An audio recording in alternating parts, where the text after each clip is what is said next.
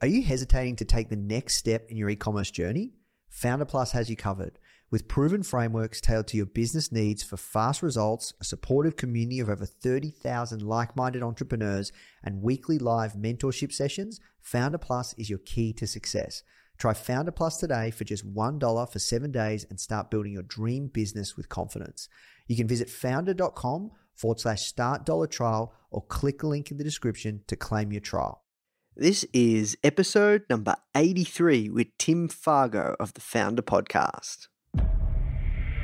What you need is thirst. You need to be a thirsty human who is intent on learning. It's a really fascinating exploration of human potential. Now, the Founder Podcast. Even the greatest entrepreneurs had help. If you want to learn from the most successful founders on the planet, you are in the right place.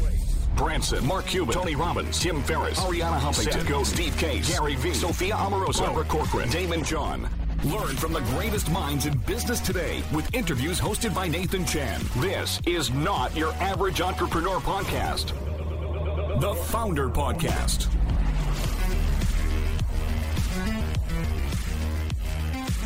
Hey guys, thank you so much for tuning in. Before we start today's episode, I just want to let you know that our goal at Founder is to help entrepreneurs succeed however we can by giving away high quality content in the form of interviews, blog posts, podcasts, YouTube videos, you name it. We put out so much content to help you. And another interesting project that we're working on right now is partnering with world-class founders like Damon John, Alexa Von Tobel, Greta Van Riel, and so many more to teach crucial skills like negotiation, finance, e-commerce, and so much more.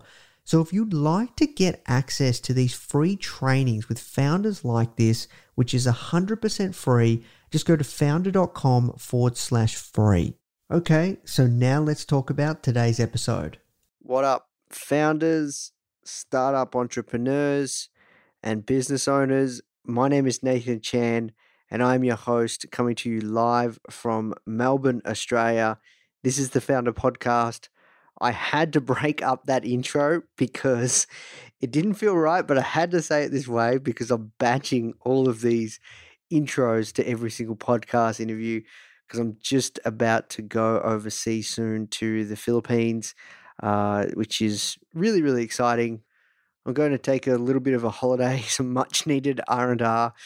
I've been working so ridiculously hard and I'm going to do a talk there as well. And yeah, I'm really, really excited. Anyways, about today's guest, his name is Tim Fargo and he is the founder of Tweet Jukebox. And in this interview, he shares with us how he sold his last company for over $20 million, the process that he went through to sell that company, why he sold it, how companies are valued, and we really go in depth around a lot of things that I've never spoke about on any episodes before. And this was an amazing conversation with Tim. He was very, very open. He even talks about how one of his first businesses, it actually collapsed and how he went bankrupt and the things you need to avoid as a young and early stage startup founder to make sure that you don't fall into the same traps as he did. I know you guys are going to get a lot of value from this episode. So yeah, look, that's it from me. I hope you have a great day. Thank you so much for taking the time to listen to this interview, and I will speak to you soon. Now let's jump into the show. Thank you so much for taking the time to speak with me today. We've had this one scheduled in for some time now. So yeah, welcome. Nathan, thanks so much for having me on. I really, really appreciate it. I'm a fan of your work, so it's great to be here. Well, thank you so much. The honor is all mine, and I guess the first question I'd like to ask you that we ask everyone that comes on is, how'd you get your job? Well, the job I have now it's a complete accident. Tweet Jukebox, which is my tweetjukebox.com, which is my business. It started out, I had a book I was trying to sell starting in July 2013. I came out with an Amazon ebook. And I learned what a lot of people learn when they come out with a book. Nobody cares because there's so much stuff out there, right? So I was trying to find a way to give myself some visibility. And my preferred channel, after poking around a bit, was Twitter. And what I quickly found was that I could get attention and I could draw people to what I was doing. The problem was there was a lot of work involved in, even if you scheduled stuff in advance, it was still an upload. It was still managing content in a series of spreadsheets. And from my perspective, that was kind of a waste of time. So anyhow, fast forward, I contacted a friend of mine. I'm like, this is ridiculous. There's got to be a better way. And because I had a business previously, and I have a little bit of money to do something like this, I said, look, I really need an app to help me out because I can't be wasting my time worrying about this kind of clerical stuff. And it seems ripe for automation. So we automated it for me. And then people started asking me about it. And after roughly a year of using it, and it'll be actually a year next month that we rolled it out and let people start signing up for it. And then in November, we actually started the paid model. So I didn't even really know like what would happen with it. When we pushed it out, there's part of you that thinks, wow, this could be really great. And another part, it's like, nobody's going to care. Nobody's going to be interested. But we've signed up 26,000 active users now. Yeah. Wow. So it's been a great 11 months. I'm not really big on like saying, hey, we're going to crush it. I'm happy every time we get a new person and every time we try to help solve somebody's problem. And, I have my own particular aspirations for this particular business. So, but that's how I got the job I got now. Awesome. And I know that you exited on, I don't know if it was your first business, but can you tell us about other businesses that you've launched and startups you've done? Well, I kind of bounced around when I was younger, and then I'd had a business that was doing okay. But the problem was, this is when I was 29, and my ego was a lot bigger than the quality of my business. So I managed to go personally bankrupt running an event marketing business in Florida. And I actually filed for bankruptcy in California. I kind of moved. I guess I was licking my wounds or something. And it was a great cautionary tale for me, like I say, because, the business was profitable. It was making money, but I just thought way more of myself than my income would have been indicating. And, the math didn't add up and it caught up to me. So, if you fast forward a few years from then, I sort of took the lessons from that and I ended up in the insurance investigation business, which I started in 96. And that was a business. It's interesting because, there's always this big argument about, do you follow your passion or do you follow something where there's good economics? And I don't have necessarily a passion for investigations, but it was certainly a business that was well positioned to have a business person come in because there was a lot of mom and pop kind of operations in the private investigative business and for insurance companies. So I started that business in 96 in an extra bedroom, and then I sold it not quite 7 years later for $20 million to a public company in the same city I was in, actually. And that, it was a great kind of alchemy of, a lot of what I learned by going broke really helped me out because, just managing the cash flow of the business and keeping a real close eye on everything, which previously I probably wouldn't have done. So that was, really? that was kind of, I would have kept an eye on it, but not in the way, I guess having a bit of a sales background or upbringing or whatever you want to call it, is always this kind of like, oh, I'll land another deal, we'll grow our way out of it. And I'm much more fiscally prudent now than I was back then. And certainly was during the course of running Omega, which was the business I sold. Yeah, okay, I see. And, you said some like key lessons when you had to go bankrupt. Like, can you take me back? Because I'm really curious. Like, you said that you guys were profitable, but, and I don't mean to be rude, but you said you had a really big ego and maybe like, a bit blindsided because of your ego. What exactly happened? Like, if you were profitable, how did you fall into all this debt that you had to file for bankruptcy? young guy, chasing girls, landing decent deals, spending the money before it hit the bank. And I think that's, like you get a nice client, right? So you go out and you land a book of business. So let's say it's a $25,000 deal or whatever. Yeah. So I'd land something like that. And like my mindset today would be, when you've collected the money, then you got it. Until then, it's all speculation. My mentality back then was, hey man, I just scored a great deal. Let's party.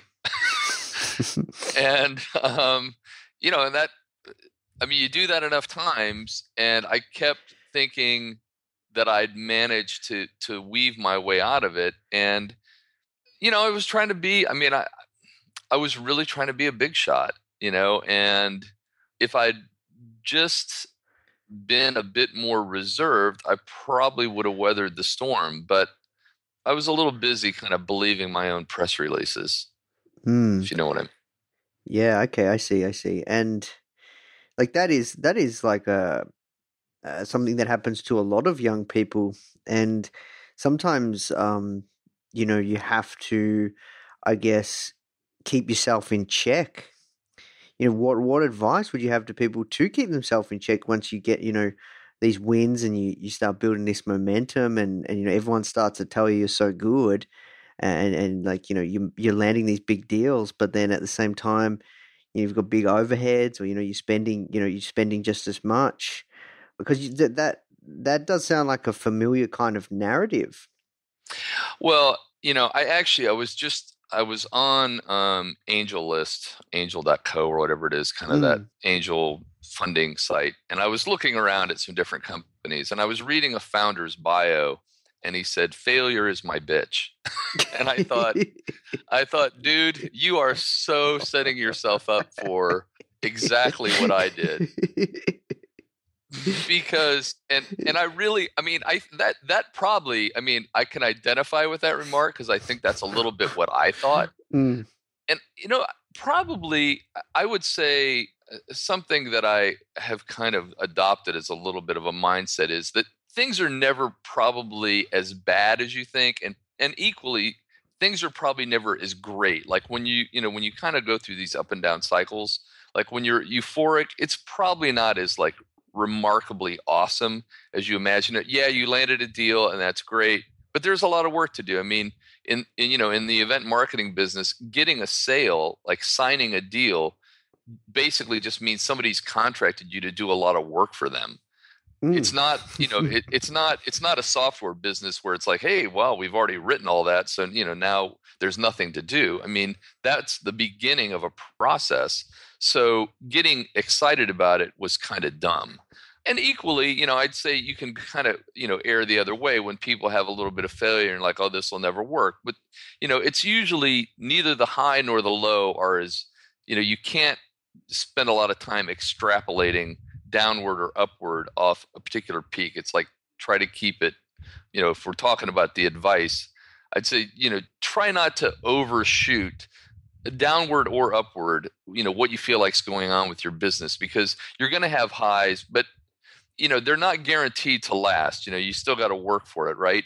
And just because you've had a little bit of bad luck doesn't mean that's going to last either. You need to take the feedback loop off your bad luck, or whatever you want to call it, and use that for something. But you don't need to like grind yourself into dust over it and say, oh, I'll never be able to make this work. Because I think that's the other place people kind of like loop out, is they get a little bit of too many times negative feedback, and then they kind of implode in a different way. Yeah, no, I agree. And you've come out the other end of it, and you've really grown from that adversity. I have to touch on this a little more because I'm just really curious, because I don't think I've ever spoken to someone that's had to file for bankruptcy. So I find this whole concept fascinating, just around the fact that, I guess, your debts get waived, but I'd imagine there'd be a great deal of, and I hope you don't mind, are you open to talking about this a little more? Yeah, sure, man. Go for it. No problem. Like, just in like society, that is like, I think, people listening to this as entrepreneurs, I think that is for anyone. That is like what we're all scared of. Having no money left and having to file for bankruptcy. That is almost to the point where people could call that the ultimate failure. How were you feeling at the time? Did that cause a lot of shame and like, because I know in America, this is something culturally that's quite accepted and stuff. So yeah, I'm really curious. Like what were you feeling at the time? And take us back to that moment where you had to actually file. I think being in the courthouse when you have to kind of present the judge with your list of assets and your list of debts, because that's what makes it real. Up until then, it's kind of conceptual. I mean, of course you're embarrassed, but it's not like you have to wear, you don't have to wear a sign or be like in the stockade in the town square or anything. So it's not necessarily apparent to everyone what's happening to you. But when you go into this courtroom and, I've described it as being, and I don't know if you have if you have these kind of talk shows in Australia, but, like this kind of Star Wars cafe kind of situation where there's a lot of people in there and you're going, you might have thought it was really cute, but look at your kind of your colleagues or your kind of equals today, because these are the people that you're, kind of equivalent to right now. So yeah, I mean, it was, I mean, there's this sort of shame of doing it. And then, you kind of add on to that. I mean, in the States, yeah, it's great you get your debts waived, but you also have, I mean, you've got a pretty big road to hoe, a pretty big process to go through to rebuild your credit. And, telling banks that you filed bankruptcy is like, not necessarily a great way to get a date with your banker.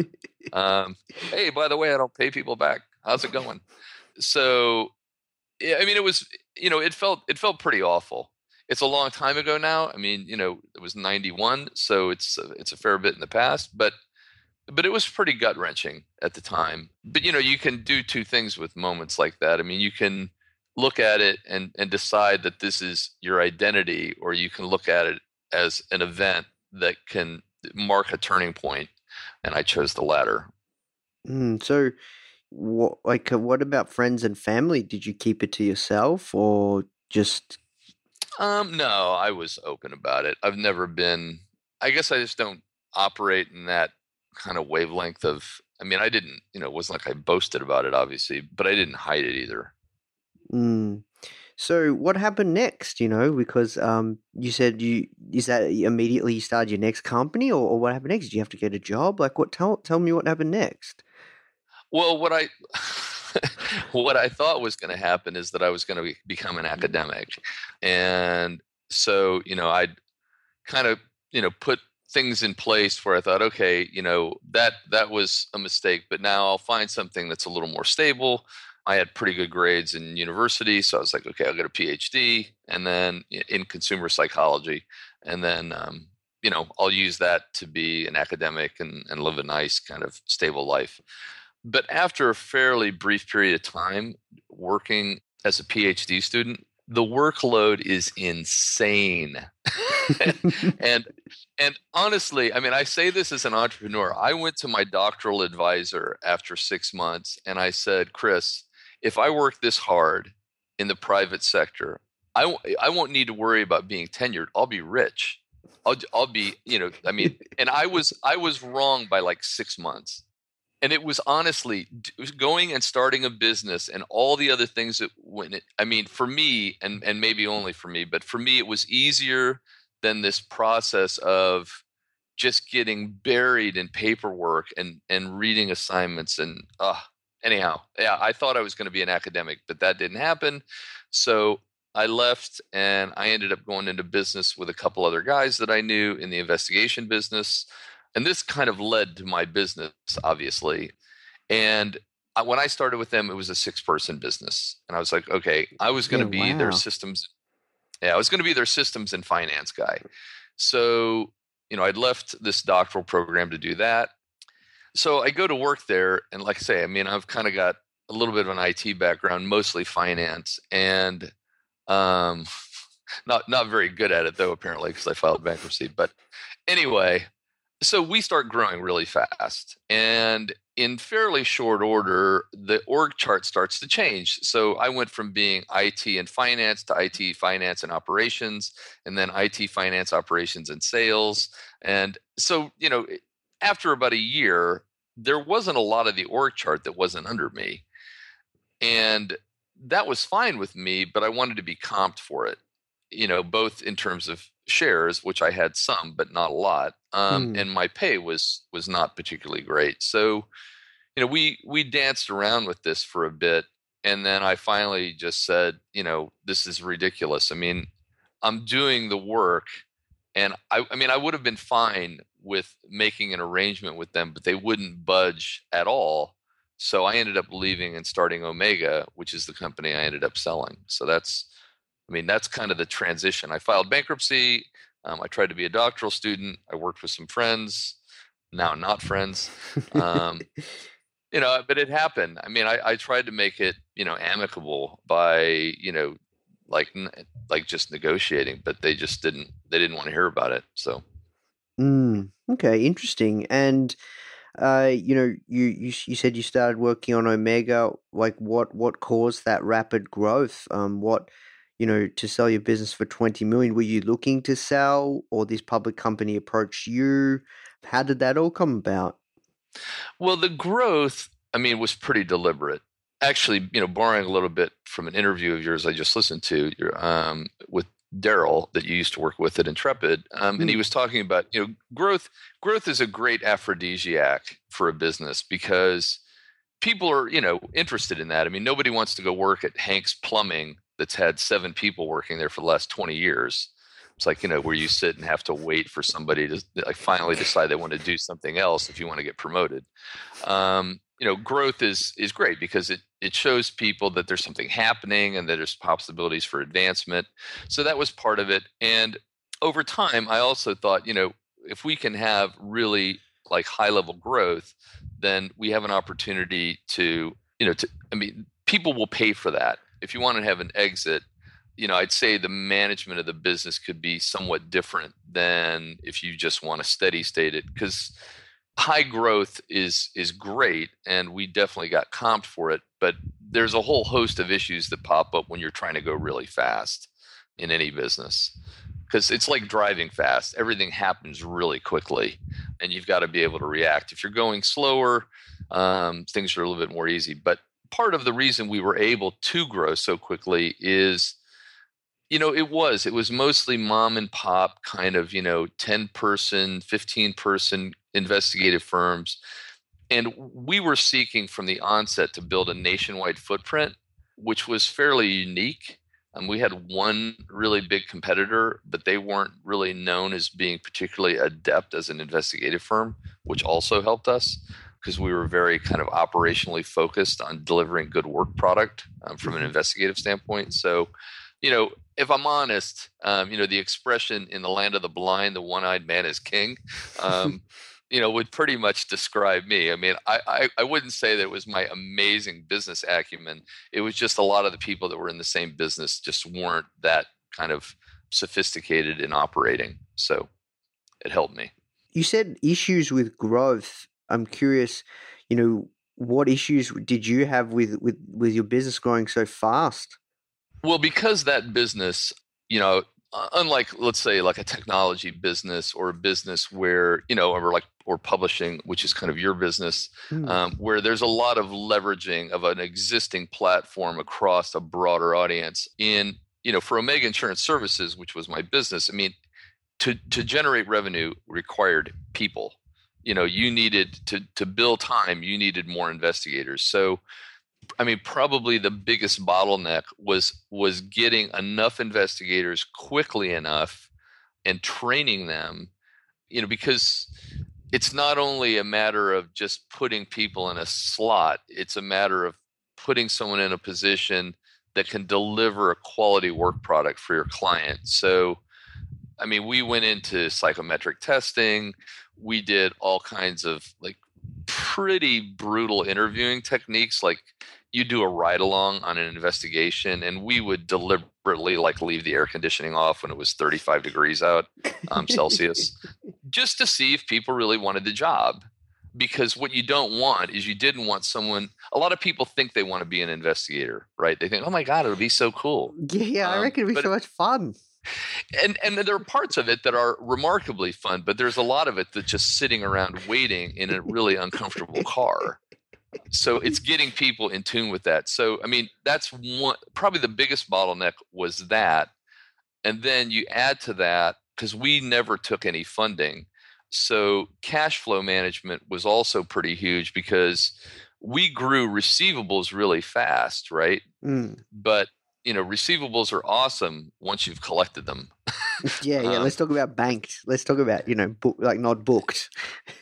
Yeah, exactly. So, so that was another thing, was keeping that, because your work in process is always people who were getting paid, every couple of weeks, right? So you needed to keep the cash flow moving to be able to accommodate that. So that was probably the other like really sticky piece of the business, is really staying on top of collections, because towards the time, when I was selling, we had over $2 million in receivables.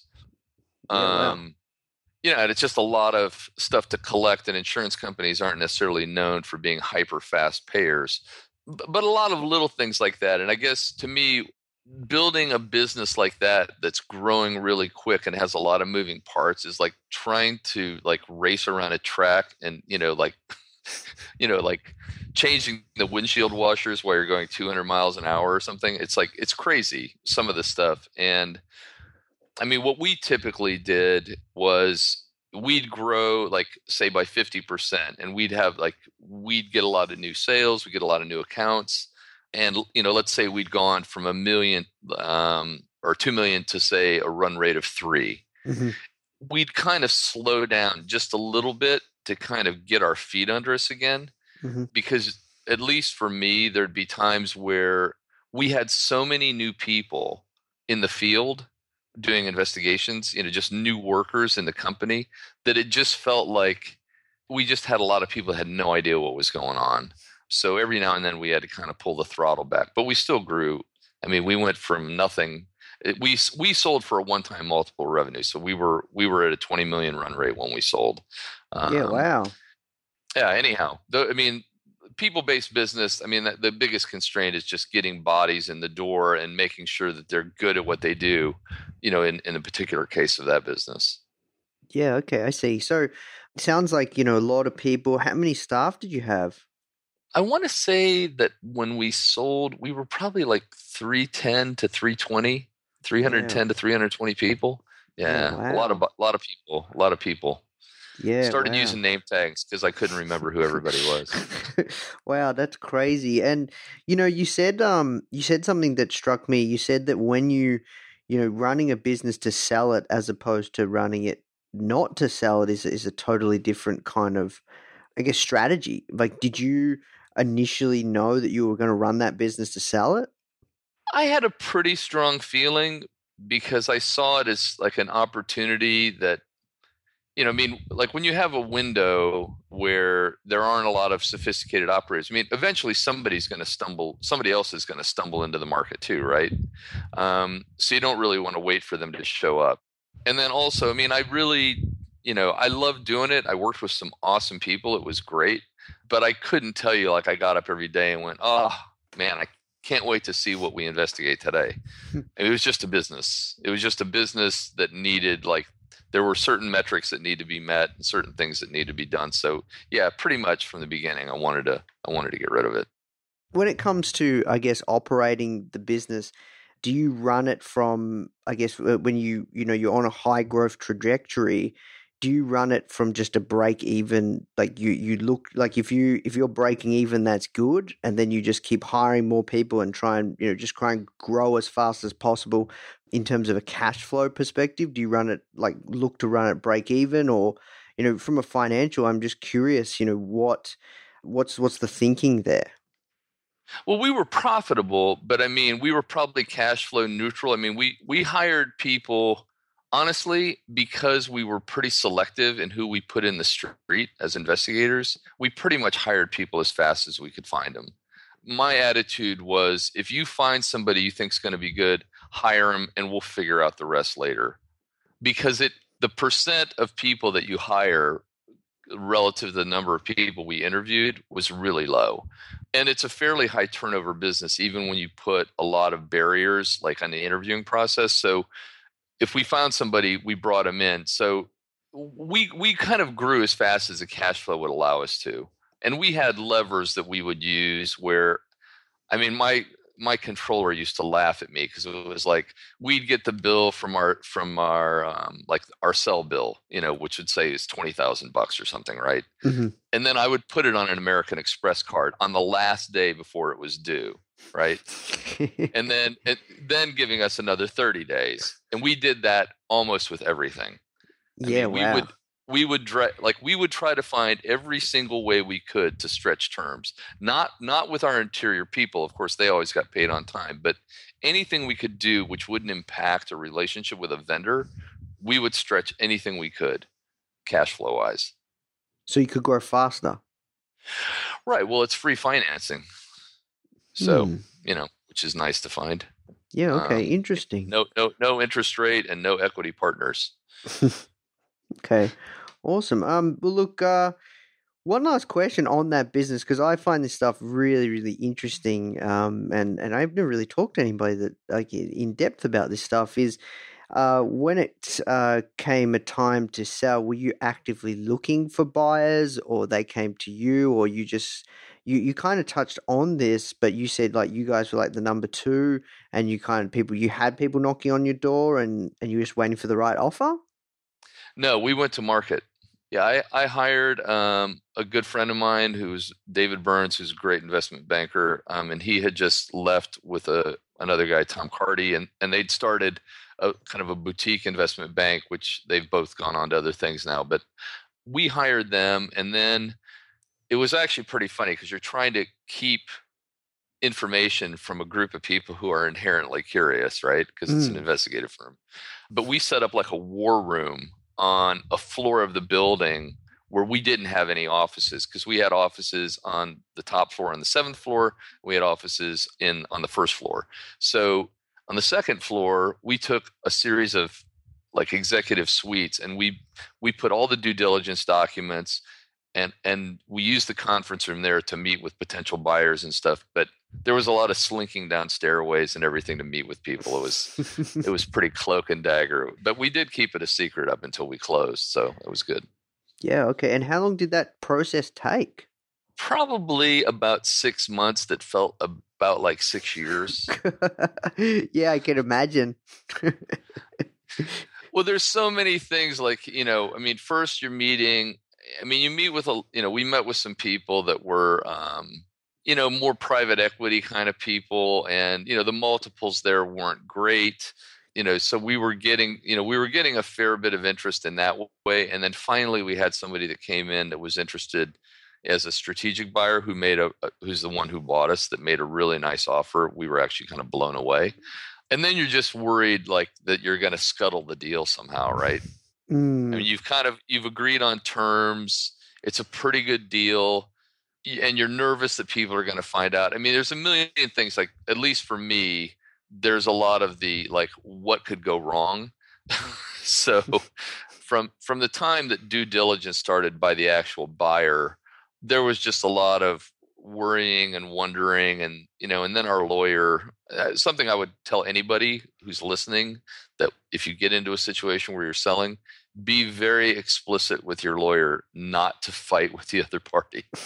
It sounds like the most commonsensical thing of all, but these guys got in a fight over like a semicolon or something, and I'm just like, dude, this is like the rest of my life and my family and my kids and like the future of this business. Can you like kind of take your head out of it and just like, let's keep moving the boat forward? But anyhow, so we obviously made it through, but it was definitely interesting. And I think the other thing that I would tell people, because we looked at like a level down, like we looked at kind of business brokers, and sorry to offend anyone, but we found those people to be kind of like failed real estate agents or something. Okay. No, really. I mean, we met with people, and I'm talking to them, and I'm talking about the business, and it's clear to me. I mean, not that I'm, sort of Jack Welch from GE or something, but I mean, these people just didn't understand business at all, and they're talking about, oh yeah, we're going to go out and we're going to sell it, yeah.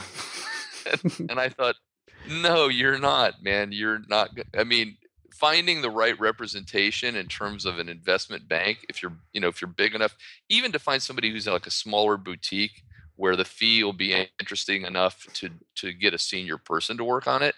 That's really important. Like a lot of people go, oh, we'll get Goldman Sachs. I got news for you. Unless you got a pretty massive deal like Zuckerberg, those guys, if you've got it, like for my deal for 20 million, I mean, these guys don't get out of bed for that money. Yeah, wow. To be honest.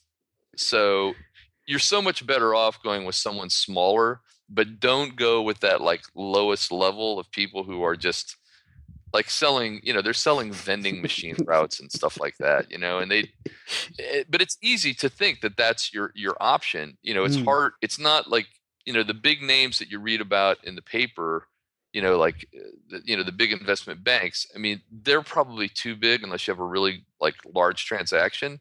But if you go too low, you're going to be misrepresented. You're not going to get the multiple you should. So you really want to find somebody who's got the ability to extract the proper value of your business and understands what multiple you really should get for your company. When it comes to multiples, do you usually is a decision made off just what's happened with previous businesses that are sold within industry, or it just really depends what both parties think it's worth, and a combination of things? I think a certain amount of it relates to the business itself, right? Because a people-based business, you've got SaaS businesses like the one I'm running now that routinely sell for 15 times annual run rate. Really? They sell 15x? Yep. Crazy. Wow. And it's because it's recurring too. Yeah, if you look at Buffer's multiple, they raised their most recent capital raise, which was like at the end of last year. I think they raised it like a 60 or 65 million valuation, which was roughly 15 times their annual run rate. But that's a SaaS business in a kind of particular area. So it's pretty driven off the industry, but there's also, at a certain level you get into what the buyer wants. If it's an ego purchase, if the CEO of the acquiring company really wants it, the multiple can get a little crazy. And then conversely, and this is, for any founders, if you're having difficulty with your business, don't let that be the reason you sell it, because I can tell you, you will be skinned and filleted. Yeah, these guys are sharks, eh? Well, you're not going to solve. Nobody wants to buy your set of problems. And if they do, they're going to discount it heavily. If you've got issues, you need to sort those out. It might sound also common sense, but you want to sort out your issues before you go to market, because it's the wrong reason to sell. You need to work through that, or find somebody who's going to be kind of an operating partner or whatever that will help you through it. But if you go to market with a business that's struggling, it's a recipe for disaster, in my opinion, anyhow. Yeah, man. Well, look, you shared a ton of gold on this stuff. We'll leave it there, but I want to switch gears and let's talk about Tweet Jukebox. Like, before we work towards wrapping up, like, this is your latest business. Let's fast forward right to now. You've got this epic SaaS business, 25,000 active users. You've just gone into paid. You've got the paid plans. Tell us a little more about how the service works. You've talked about Twitter automation. What exactly are we automating? Why are people loving it? Just tell me, man. Basically, it's a place to keep your content, and the way the system works is you have each jukebox, because you can have many, is a sort of a repository of your content, right? So let's say, for instance, for you could put all your episodes, all your podcast episodes, could be one jukebox. Some kind of a tweet highlighting each issue of Founder could be another jukebox. Let's say that you really like a particular group of quotes, that could be another jukebox. And then you would set a particular frequency for each of these kinds of content. Each jukebox should really be a slightly different kind of content. You shouldn't probably mix them up, because otherwise, once you set the frequency, maybe you'd get too much repetition of a particular kind. But people put their content in, and then it just runs automatically. The thing I'm very fond of saying is, from a follower standpoint on Twitter or any other social platform for that matter, nobody cares how the content got there. Nobody cares if it was delivered on a white stallion with a pillow and a guy had written it on a granite tablet and then, copied that into Twitter. Nobody cares how it got there. They only care if it's relevant to them, if there's information that's interesting or that they'd like to share. So to me, that's the ultimate reason to put this stuff into automation, as well as, and I get a big kick out of, there's a lot of talk about the best time to tweet, which I actually think is hilarious. It sort of presupposes that Twitter is a little bit like, if you've seen these like circus films or actually been to a circus where there's a person who does the high dive, they like climb this really tall ladder or whatever, and then they dive into a really small thing of water. People act like that's how Twitter is. Like everyone's waiting for you to leave the platform and see what's going to happen, right? And it's not like that, and I mean, the best time to tweet generally just has a relationship to where the majority of your audience is geographically. So frankly, I mean, the way the algorithm, most of those reports run off of, the only thing it tells you is what time zone most of your followers are in. It doesn't tell you anything else. So, presupposing that because most of them are online, I think that's meaningless. I mean, the best time to reach out is when anybody who cares about what you do is paying attention. Anytime. You're not buying a Super Bowl ad. There's no transaction cost. So, put your content out more frequently when people would find it. And actually, someone who you interviewed fairly recently, Guy Kawasaki, is another adherent to the same principle. There's no reason to tweet 3 times a day, thinking a very egocentric thought, which is that like everyone's going to, rush to your Twitter feed and see what you're doing. So the tool, automates that so that you can spend time. I mean, the real beauty of the tool is to take that time to develop better content, either through creation or curation, and then, get the best bang for your social buck by actually engaging with people that reach out to you. And the next iteration for Tweet Jukebox is going to be, we're in the process of becoming Social Jukebox, where we'll start posting to LinkedIn, Facebook, Google Plus, and probably some platforms like Instagram, which I know is near and dear to your heart, and Pinterest and some stuff like that. Yeah, wow. Awesome. That's crazy. And I'm curious also, when it comes to finding your customers for Tweet Jukebox, what has been the most effective way? Like, obviously, is it been Twitter? Yeah, I mean, I think the best place to find people is usually, in the same ecosystem they're going to be in if they're, going to use the tool. I mean, people that are going to be really like strong users of Social Jukebox for Facebook are probably going to be best found on Facebook. The people that will be most interested in LinkedIn are probably going to be people that spend a lot of time on LinkedIn, I'm guessing, because that's certainly been our experience with Tweet Jukebox, that by doing some stuff like when people follow me, we have an automated message that like shares a link about Tweet Jukebox. We do some thank you tweets for our users that help make the app somewhat viral. And anyhow, we've tried to have a number of ways in which the content about the system gets shared, and the most success, as you rightly pointed out, has been on Twitter. Interesting. And once you roll out, I guess, and will you rebrand from Tweet Jukebox to Social Jukebox? Yeah, that's correct. Yes. So we're actually kind of straddling that now. We're starting to develop the program, which, we're hoping to have out in the second quarter of this year. And so, so we're going to switch brands because, I mean, we see the same need. To me, social media is an awesome, awesome thing. The problem is that like delivering content to all these platforms it's really, really time consuming. Oh, yeah, it's a shit ton of work.